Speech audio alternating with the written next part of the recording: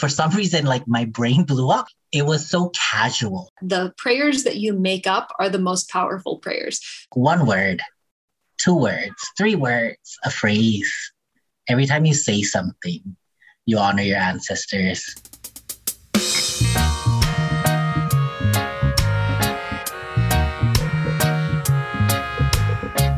This is Hawaii Rising, a podcast from the Hawaii People's Fund. Hey, revolutionary war flag is flying high, no lie to eye. I'm Kenji Cataldo. I'm Suyuno Amos. Each week, we'll be talking story with grassroots community organizers at the forefront of progressive movements for change in Hawaii. Over this series, we're featuring the 30 grantees who received community-raised funds through the Hawaii People's Fund this year. It's our biggest cohort to date, and we're so excited to share their stories with you. Today, we're talking with Anthony Arce and Rebecca Goldschmidt from Language Acquisition and Immersion for the New Generation, or La'ing Hawaii.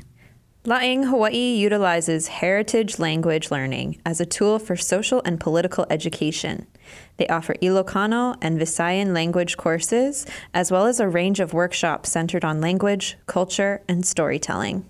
We recorded this conversation with Anthony and Rebecca back in October, and we're excited to share their insights into the intimate and powerful experience of learning the language of one's ancestors. We are here with Rebecca Goldschmidt and Anthony Arce of La'ing. Can you both start by introducing yourselves and your organization? Sure. So my name is Anthony Arce, and La'ing Hawaii stands for Language Acquisition and Immersion for the New Generation. We started La'ing in 2018 after we joined a sort of community language program. And we went on an immersion trip to the Ilocos in the Philippines. When we came back, that program was not going to be continued. So former students of that program, me included, and Rebecca, we got together with some other students and we decided to form La'ing Hawaii so we could continue this community language program. But before I get into that, I'll let Rebecca introduce herself. Thanks, Anthony. Aloha mai kako. And let's see, what time is it? Naimbag nga maalem yo amin? Sorry, I'm like totally off on my time zones for you guys. But my name is Rebecca Maria Goldschmidt. I am an artist and I am also a student of Ilocano language. And yeah, I'm just really grateful to Hawaii People's Fund for having us today. And, Anthony and I, like he mentioned, back in 2018, we were taking this community language class that was started by the Ilocano language professor at UH, Manong Agkoili. And he had envisioned sort of a community language program that was working out of the Philcom Center that he had been working on for a couple of years. I think they started in 2015 with some support from the Philippine consulate. Yeah.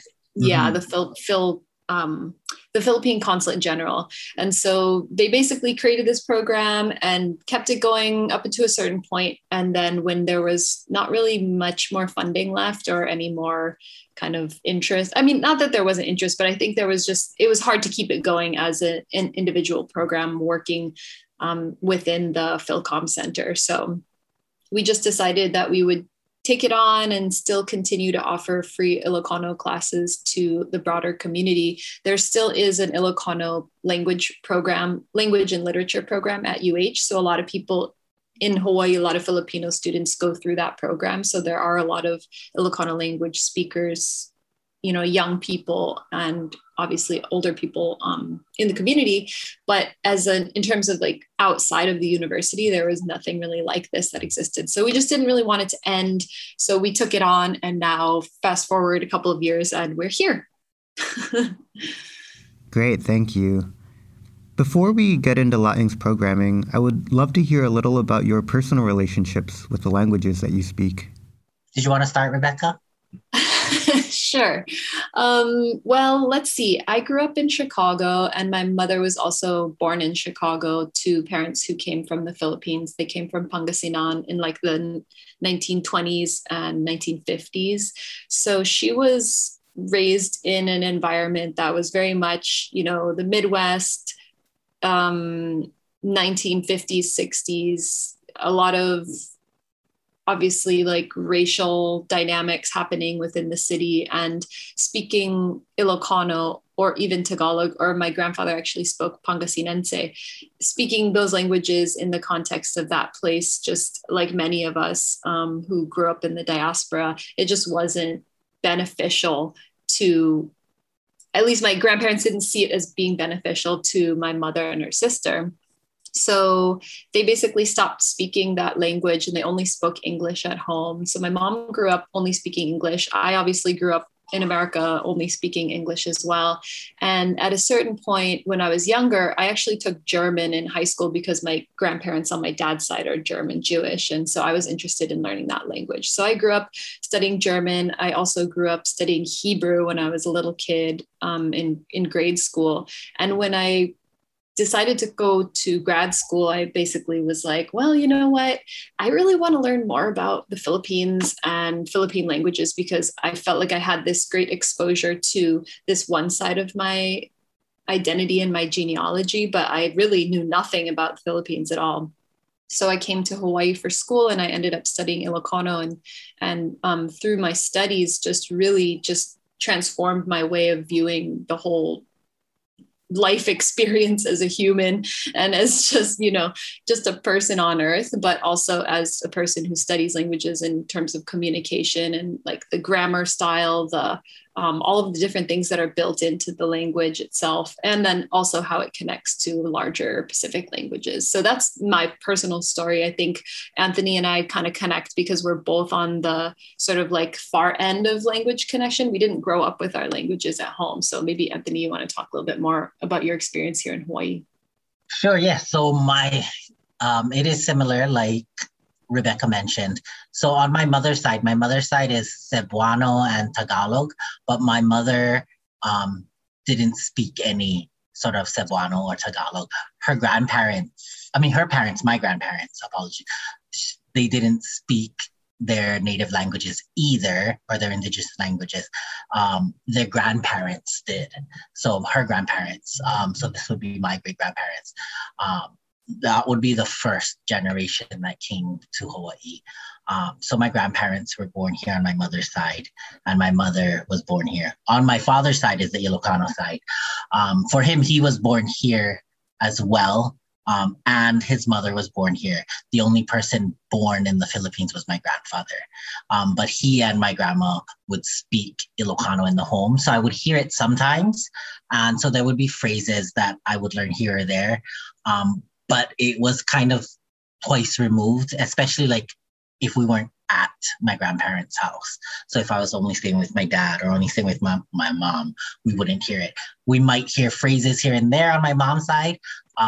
What I learned later on was that it was different languages. It might be something in Cebuano or something in Tagalog. So I didn't even realize, I didn't make the connection that these were all different. So I would say when I was learning, when I took this community language class and they would teach us certain things, I'll be like, oh, I learned it as this. And they're like, that's actually not Ilocano. And I was like, oh, I didn't know that. So it was, yeah, so it's very similar where the language wasn't part of my sort of within my immediate realm. We learned English. That was my first language. And I didn't even, when I grew up and I took language classes like Rebecca took German, I ended up taking Japanese in high school and even in college. And it was, I guess it's sort of like a social economic influence from like, you know, your family or things around you, like this will be beneficial for you. You should learn this instead. And actually my background is English literature as well. So it's sort of, when I look back, I'm just like, I studied all these languages that were not my languages. And not just like, I learned it, yeah, I speak English. This is what the language I grew up with. So, you know, that's how it was. But it's like, I studied these languages that weren't my languages. So there was a moment, I guess, on everyone's journey when they're trying to reconnect with themselves. Their family, their culture, especially as I was trying to create a family tree, create a history of where I came from, as our older generations within our family sort of like started to pass away. Like I realized I didn't know much. And then I stumbled upon this language program. And I was like super excited to take it. Number one, because everywhere I looked here, it was always connected with the University of Hawaii. And I was like, I don't have money to go back to school. Mm-hmm. What I did is I emailed one of the professors, and it was Nadine Ortega, who is one of our, she's one of like our council of elders, so one of our advisors for Laing. I had reached out to her and I had asked her like, hey, if I want to take your class, I don't care about getting credit. I just want to sit in and I want to learn. Like, is it cool if I just show up? Like, because I didn't want to apply to UH. I didn't want to pay money. I was like, I'll just reach out directly. Some professors might be cool and like, we don't care. We have room. And she said, actually, there's this community class going on. You should sign up for it. And that's where I met Rebecca and we met everybody else on the board. And the second we heard that it was kind of like not gonna continue, I felt like, oh, we need to keep this. Like, what if I never found this? Like, I didn't know where I would go, right? Mm-hmm. So that was sort of the story of like my relationship to Laing and to my language. I'm still a learner. Like, I feel like such a novice in it as well. I'm so proud of it, but like people like, oh yeah, you can see. I'm like, I'm super novice still.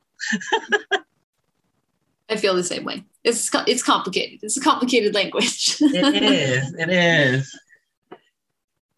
I wanted to ask about the particular context of Hawaii for the kind of heritage language learning community you have with Laing. You know, I'm wondering how the history and cultural and political context here shapes the way you approach language learning. Sure. I'll go first. So it's very interesting. We try to take the context of the history of what's happened here into all of our programming.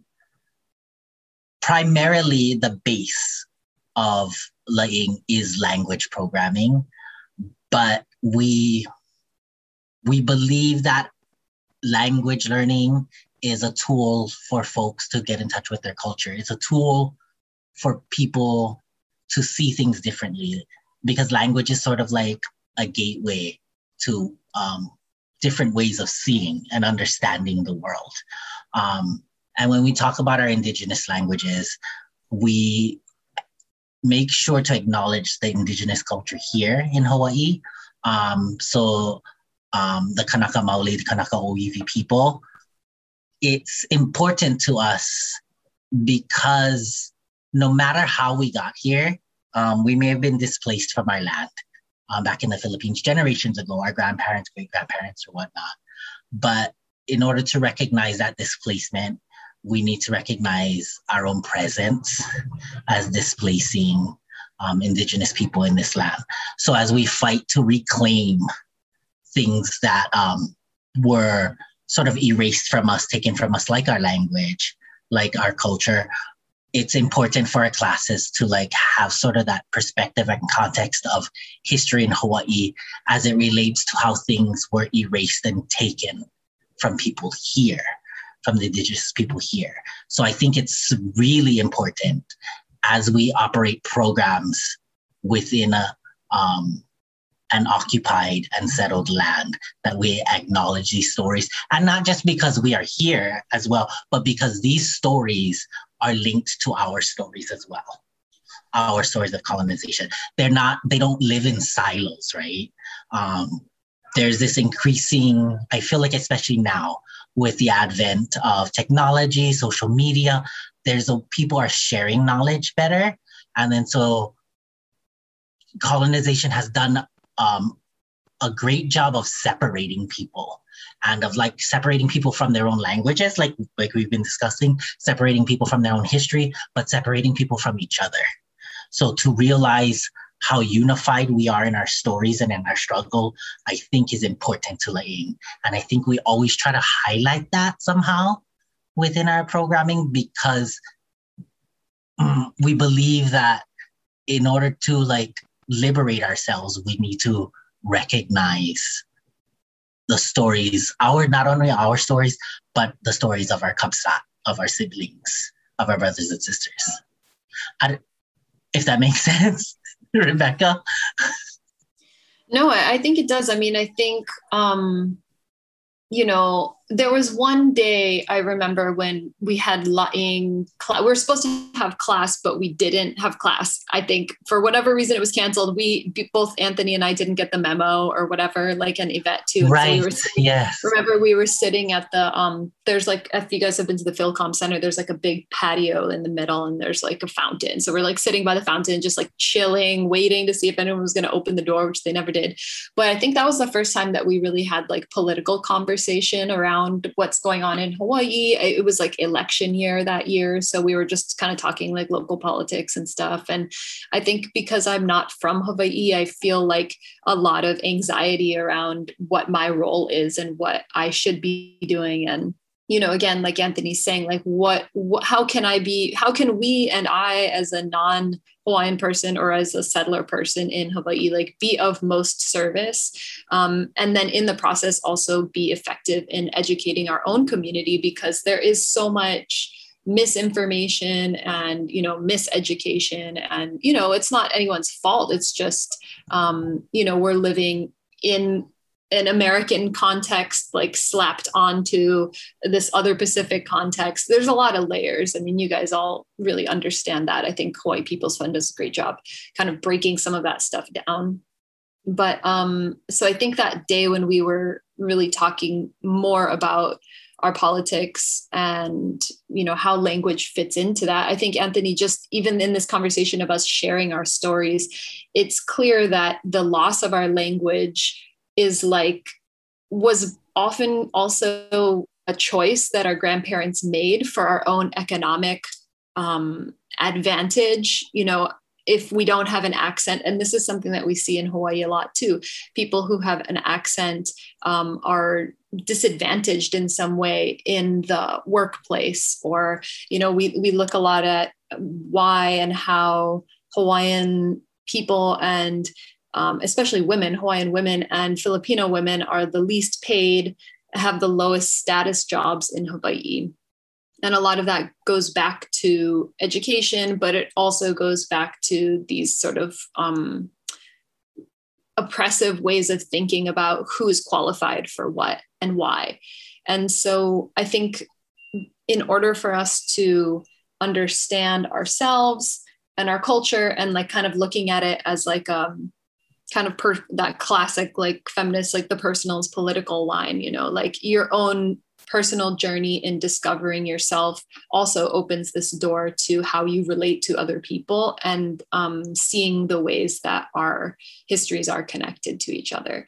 So I think because, it's an island, that alone, the geography of the place and thinking about Hawaii and the Philippines as archipelagic, places that are constantly growing and shrinking and connecting to each other. I think we also go back to the idea of the bangka and the va'a as like, people who have traveled and have these really long, deep genealogical connections, not just through language, but like DNA and culture and food and all those different things. So I think for me, Hawaii was the place where I learned all of that to be true as someone who has been, disconnected from that culture, so deeply removed. And I think it only makes sense for us to continue to rebuild those bridges. And it's also, especially if you look at the labor history of Hawaii, there are those connections and those solidarities that have existed. And even before, I know that one of our professors was studying the travel of Filipinos or, people from the Philippine islands or whatever to Hawaii or throughout the Pacific, even before we were brought here to work on the plantation in 1906. So there's clearly histories that we don't even know about that we can't articulate, but we know them to be true through our bodies or through different kinds of memory. And language is one of those things that contains so much of that knowledge. So we're just, that's our goal really, is to make that aware, or to kind of like awaken that awareness for people on both sides, on all sides, for people who are discovering it, for people who already have that language, but don't really realize how that's also connected to other people. I love that you brought up like the banca or the va'a, because it really reaffirms that like the water, the ocean, it's so vast and it's very Western and it's very colonial to think that these are the things that separate land. Whereas our peoples in the past, these are the things that connected us. The water connected us to each other because they're like they move people, people voyage through them. So it's just it's interesting how that changed and how just learning language changes your idea of like how you view the water now, or how I view it personally, or how I view things now, just learning different languages and phrases and understanding its meaning and where it's coming from. And it's sort of, there's a lot of unlearning that happens with language learning. And it sounds way off the wall right now, maybe, that I can relate to that. But when I was listening to Rebecca, it's just, yes, like I get it. Like it's these ideas that language provides different ways of seeing, like I said in the beginning, and it's hard to explain that in English, I guess, as well. But like when you learn your native language or a different language in general, you learn their ideas and their concepts. And for a lot of Pacific peoples, it's these ideas of like connecting and community and unity and travel and like just just some natural world things that like were stripped from us so very much. Like I live in Chinatown right now. Like sometimes I think like I live in like a concrete like building. I'm so much detached from like nature. I try my best to bring in plants and soil and just things like from my culture, from my ancestors here, so I can remember to be rooted in it, because there's so much of my life I wasn't. Yeah, no, that's great. And I think it's really cool to point out that languages are a way to see differently. They're technologies and structures and ways of seeing the world. I'm curious if you have any stories of shifts that you've noticed in yourself through learning a new language, or like I'm really wanting to know about ways in which English as a language may be limiting. When we had our picnic a couple years ago, pre-COVID, when we're out living life. So I learned Ilocano there's no gendered pronouns in Ilocano. So there is no he or she. And I identify as gay, as non-binary, as queer. I like to identify as queer as well, just because there's obviously the language is lacking for me in English. That's what I struggle with, these definitions. So when I found out that Ilocano was non-binary, they had no pronouns, I was like, oh, wow, that's very interesting. And I went back home and I rented this room only like maybe a year or two ago, from an elderly Filipino couple. And they knew I was studying Ilocano. So I would go home and I would try and practice with them, or they'd ask how class was, and they try to speak to me, and I would try, but I was like, oh my gosh, you speak so fast. But I went home this one day after learning about that Ilocano has no gendered pronouns, and I call her Mama Feli. I asked Mama Feli, I was like, oh, Ilocano doesn't have any like gendered pronouns. She's like, yeah. And I was like, this is, all these years I would hear you say he or she, and she would use them interchangeably for anybody. So, and I just thought like, oh, that's just like a grasp of maybe the English language, that, as learning English as a second language, maybe these are one of the things that they can't hear the S or something. I wasn't sure. But now I know it's because they don't have those. So it's like they mean the same thing. And when I said that to her, she's like, yeah, because it doesn't matter. And I was just like, doesn't matter. And like, for some reason, like my brain blew up and I was like, I mean, I knew it doesn't matter. I felt it. I understood that, but like, just to hear it and to like understand it in like that way. And like, it was so casual, just the way she said it, like, because it doesn't matter. Like, you know, if you're saying someone goes to the movie, why do you need to know their gender? They went to the movie, right? Or like, you know, he picked up the red ball. Why do you need to know that? They picked up the red ball. Like, it gives no, like, that context gives no real more meaning to that statement. And I just was like, oh gosh. And for some reason, it was healing, but it was just like, it was so simple. Just the response was so simple. Yeah, because it doesn't matter. And like, whereas I spent like, you know, a lot of my college life, a lot of like, even afterwards, you know, with these ideas of sexuality and gender, being somebody who's queer, like debating it, papers, and to be boiled down to be like, yeah, who cares? That's why. And I'm just like, it felt really liberating. And I'm just like, see, like if we existed outside of colonization with my people, I would never have had to go through all of that. It would have just been understood and accepted and acknowledged. Like, yeah, like gender is whatever you want it to be.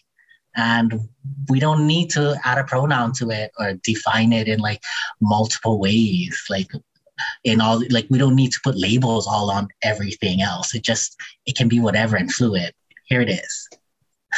And so that really, it helped me heal and it helped me see it in a different way. And that's why I think I identify more as nowadays as non-binary and queer within the English language, because I feel like it's broader and it's what I identify most with.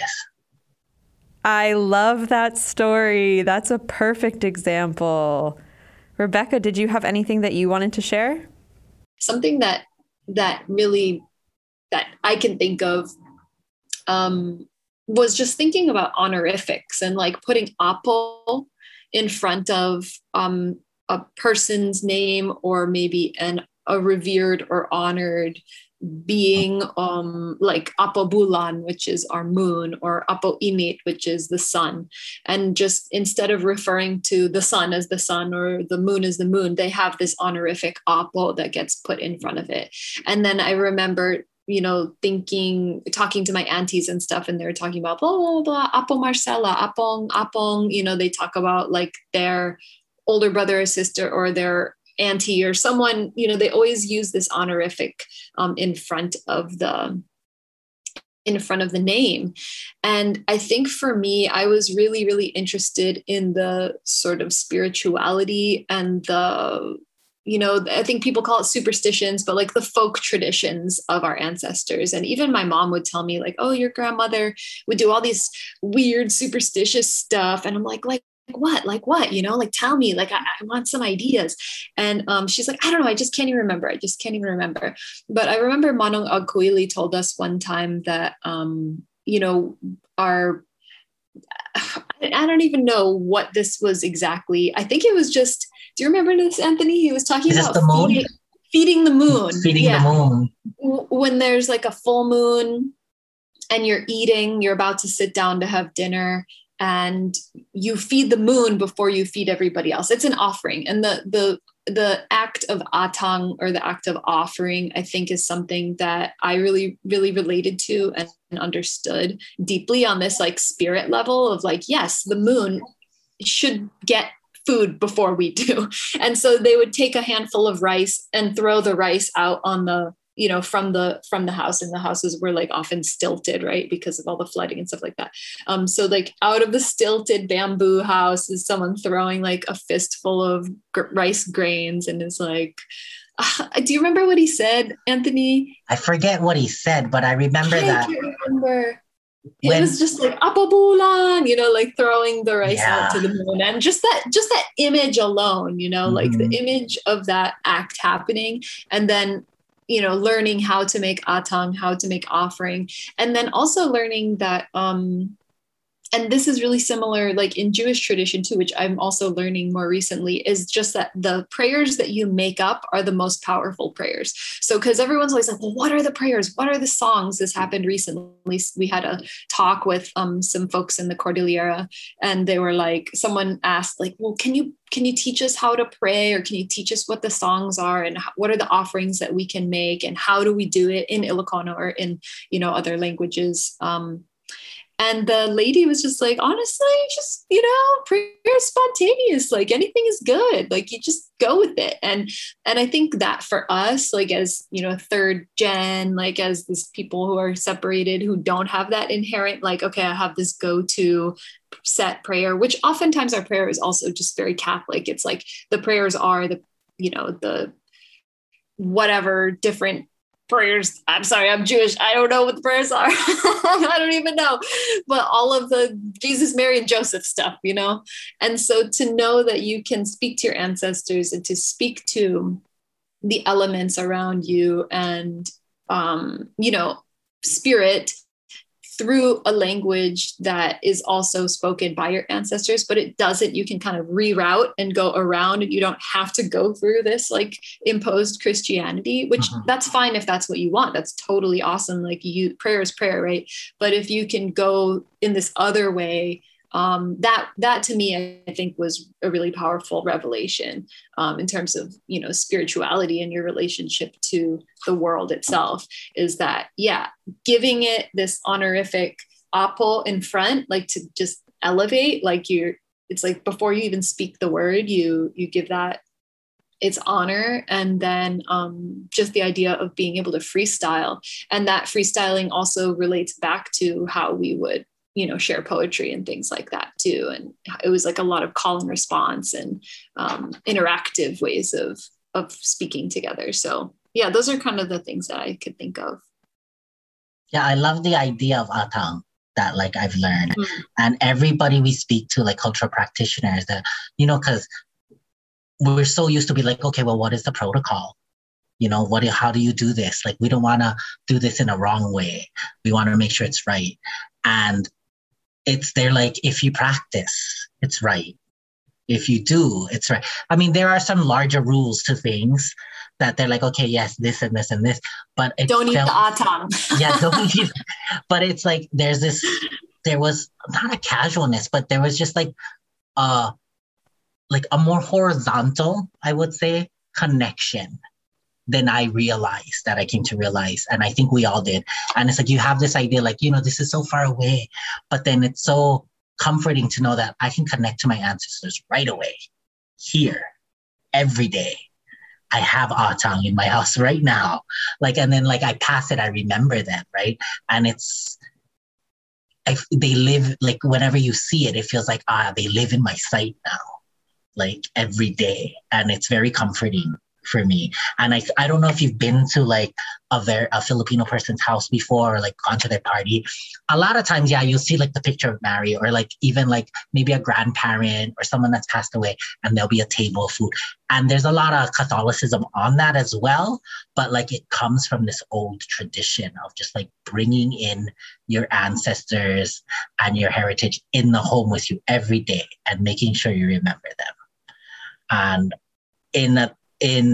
I think for, the diaspora, for colonized people, for displaced people, it's that practice, it helps us, like that connection to ancestors we don't know, maybe to grandparents that we weren't able to really connect with because of language.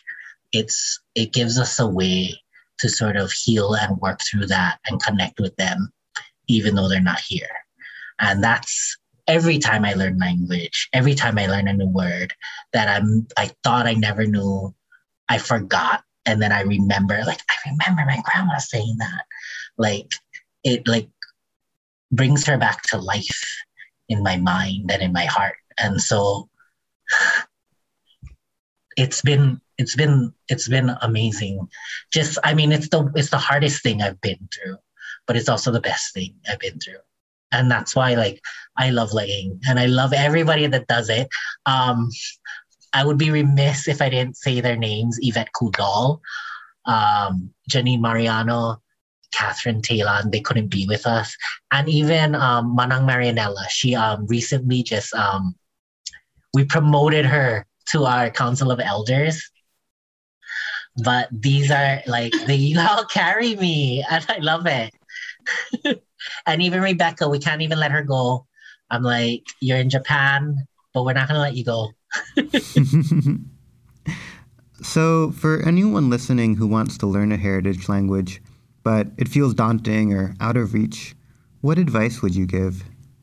Like Rebecca said, like 1 word, 2 words, 3 words, a phrase. Every time you say something, you honor your ancestors. I would say the search for your language is a search for self. It's a search for your ancestors, and it's waiting for you when you're ready to look for it. I personally can say that it's not like I had lost something. It's more like it was always there and I just didn't see it. And it's sort of something like once you see it, you can't unsee it. Once you open that door, you cannot close it anymore. I didn't realize how close it was. It feels sometimes like it's so far away, like you need so much of it. But like I didn't realize how close certain things were. You feel really detached from things, like we talk about being separated from culture, from colonization, separating you from your land. But like when we talked about Atam and how it's like, it's right there now. I can go and I can touch it if I want to. Like it's so close to me. And I would say just try. Speak a word, speak a phrase every day if you want to, every day if you can. It is incredibly healing. Thank you so much, Anthony and Rebecca, for all of your insights today and for taking the time to chat with us.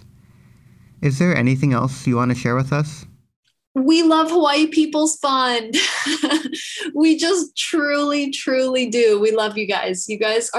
We've learned so much from just being around you and being in space and sharing space and just meeting people. And it's just been, we literally could not do this on many different levels, but like it just wouldn't be possible. And I think it just shows how, again, this interconnectedness and solidarity can work. Like all of these little ways that we've connected with each other, I think over the years has been so profound. So we just really want to give a big virtual hug and shout out thanks to Hawaii People's Fund, because you guys are truly like the impact that you're having on our community specifically, but how that, ripples out into the rest of the community is just, it's really beyond. So yeah, mahalo. You guys are good medicine. Thank you. What a beautiful conversation. Thank you guys for having us. Agyaman kami. Agyaman kami. Naimagaravi. Oh, that's good night. To learn more about La'ing's upcoming programming, from Ilocano and Visaya language classes to workshops on poetry, hip-hop, and other language arts, check out their website, www.lainghawaii.org. Hawaii Rising is a podcast from the Hawaii People's Fund produced by me And me. with additional support from Mickey. Our theme music is Revolutionary from the band Ukla the Mock, written and sung by Mickey Hui Hui. Production of this podcast is supported by a fellowship from Princeton University. Thank you to our community donors and to you, our audience, for listening. In our next episode, we'll be speaking with Honua scholars. We sort of envision a science and technology sector led by Native Hawaiians and other locals who kind of share the same Native Hawaiian values. You don't want to miss it.